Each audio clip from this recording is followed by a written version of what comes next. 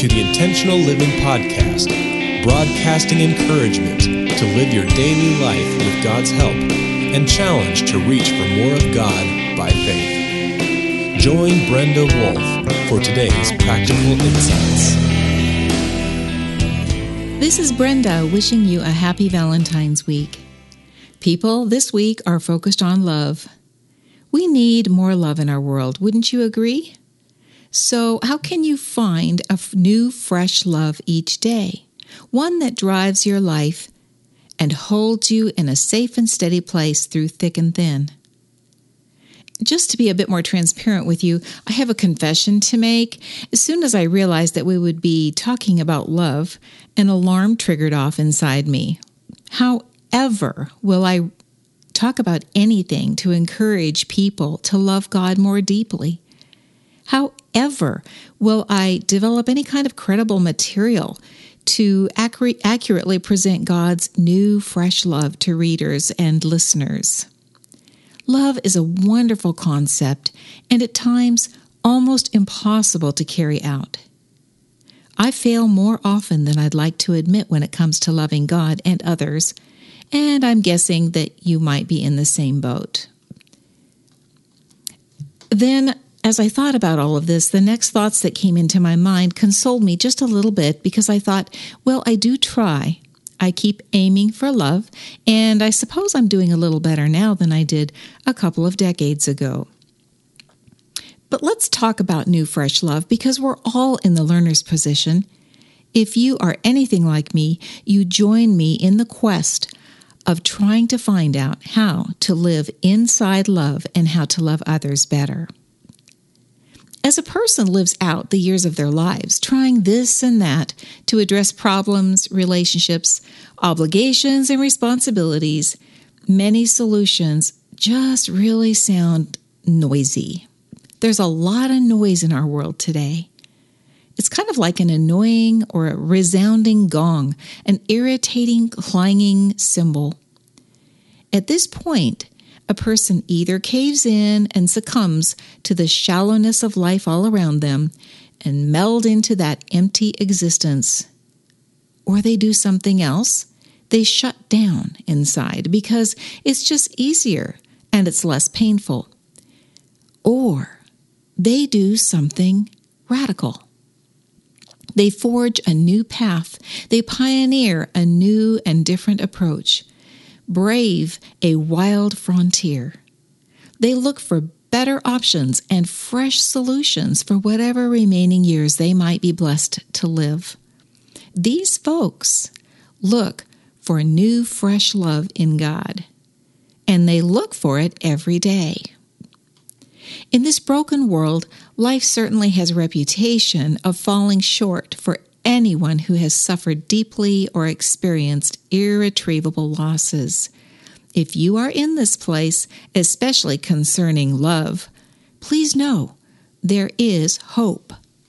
You have options. Let's talk about a stab at new, fresh love that failed. This is interesting, and some of you will remember this. Some of you may not, but it'll be interesting for you to hear about. In the 60s and 70s, there was a phenomenon, a movement. I've heard it called the love generation, the beat generation, which is deriving to beatnik. If you don't know what that term is, take a look on Google. Look up beatnik. There was flower power, free love. It was the hippie generation. So many young people had become disillusioned that they decided to do something about all of the lost love in the world. If you lived through that hippie movement, you remember. From love-ins to flower people to experimental options to sharing everything, these hungry individuals tried to address the deeper hunger for love on this earth.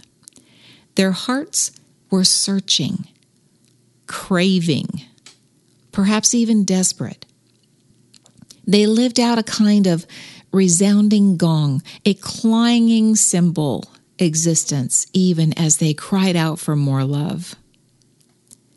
1 Corinthians 13, which is often called the love chapter, offers a new kind of path, an undiscovered frontier with high-yielding risks for anyone who's desiring to be more effective and eternal with the options of love. It provides definition for a better journey. Surely life is more than it appears. Surely there is still meaningful relationship to be had. Please tell me that there is love to enjoy and to enrich our lives with. God's love is so different from any love on earth. It is deep and rich. It's a quiet, compelling force, and it can strip you of any and every excuse for not reveling in it. It's amazing how He does that. God's love is inexplicably extravagant. It has power to tear down defenses and barriers in anyone, yet its power is gentle, kind, warm, welcoming, and healing to the broken heart. And to top all of that off, God's love is freely given to every person who will receive it. You can't earn it. Just open your heart and accept it. All of this is truly amazing, and it's good news.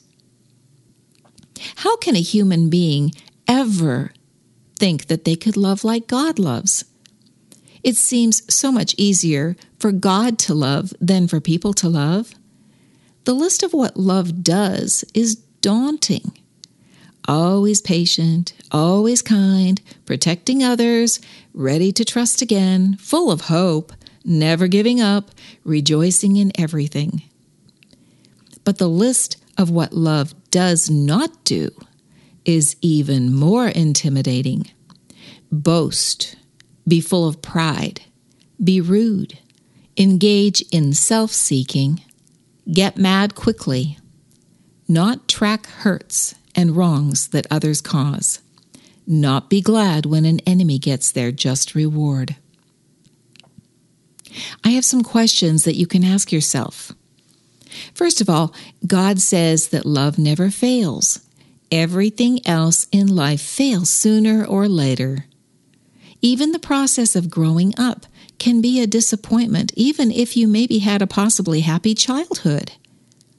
Here are some good questions for you.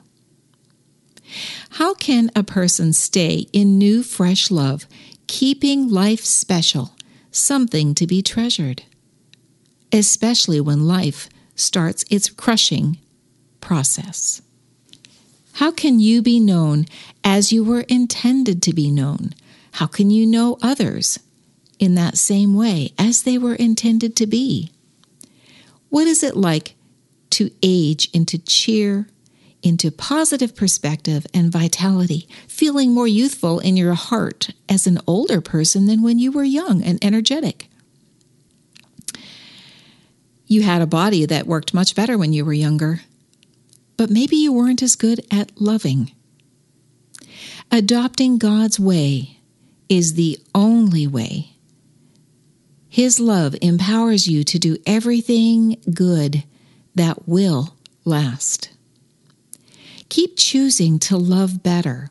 Go after this greatest gift, and then add faith and hope, which are two other of the greater gifts, to ensure that the best years possible are always in front of you, no matter how old you are. Let go of the past, the failed experiences of love, and risk a launch into new territory.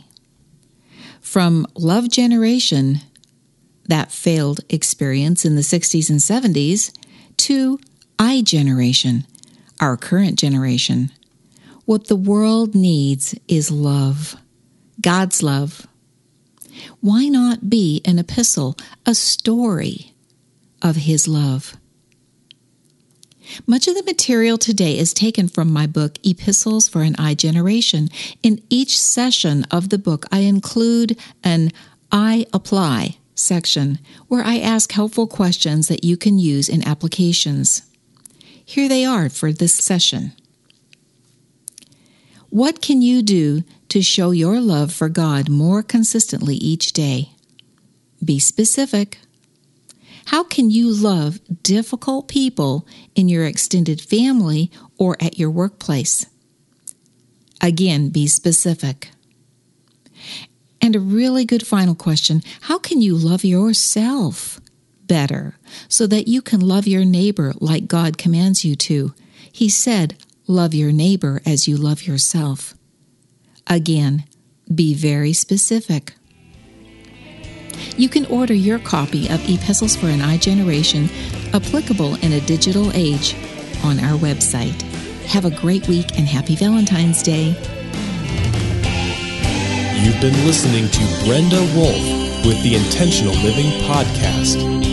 Visit the Intentional Living website at www.intentionallivingministry.org, your web-based home for resources and articles to help you navigate life's challenges and issues.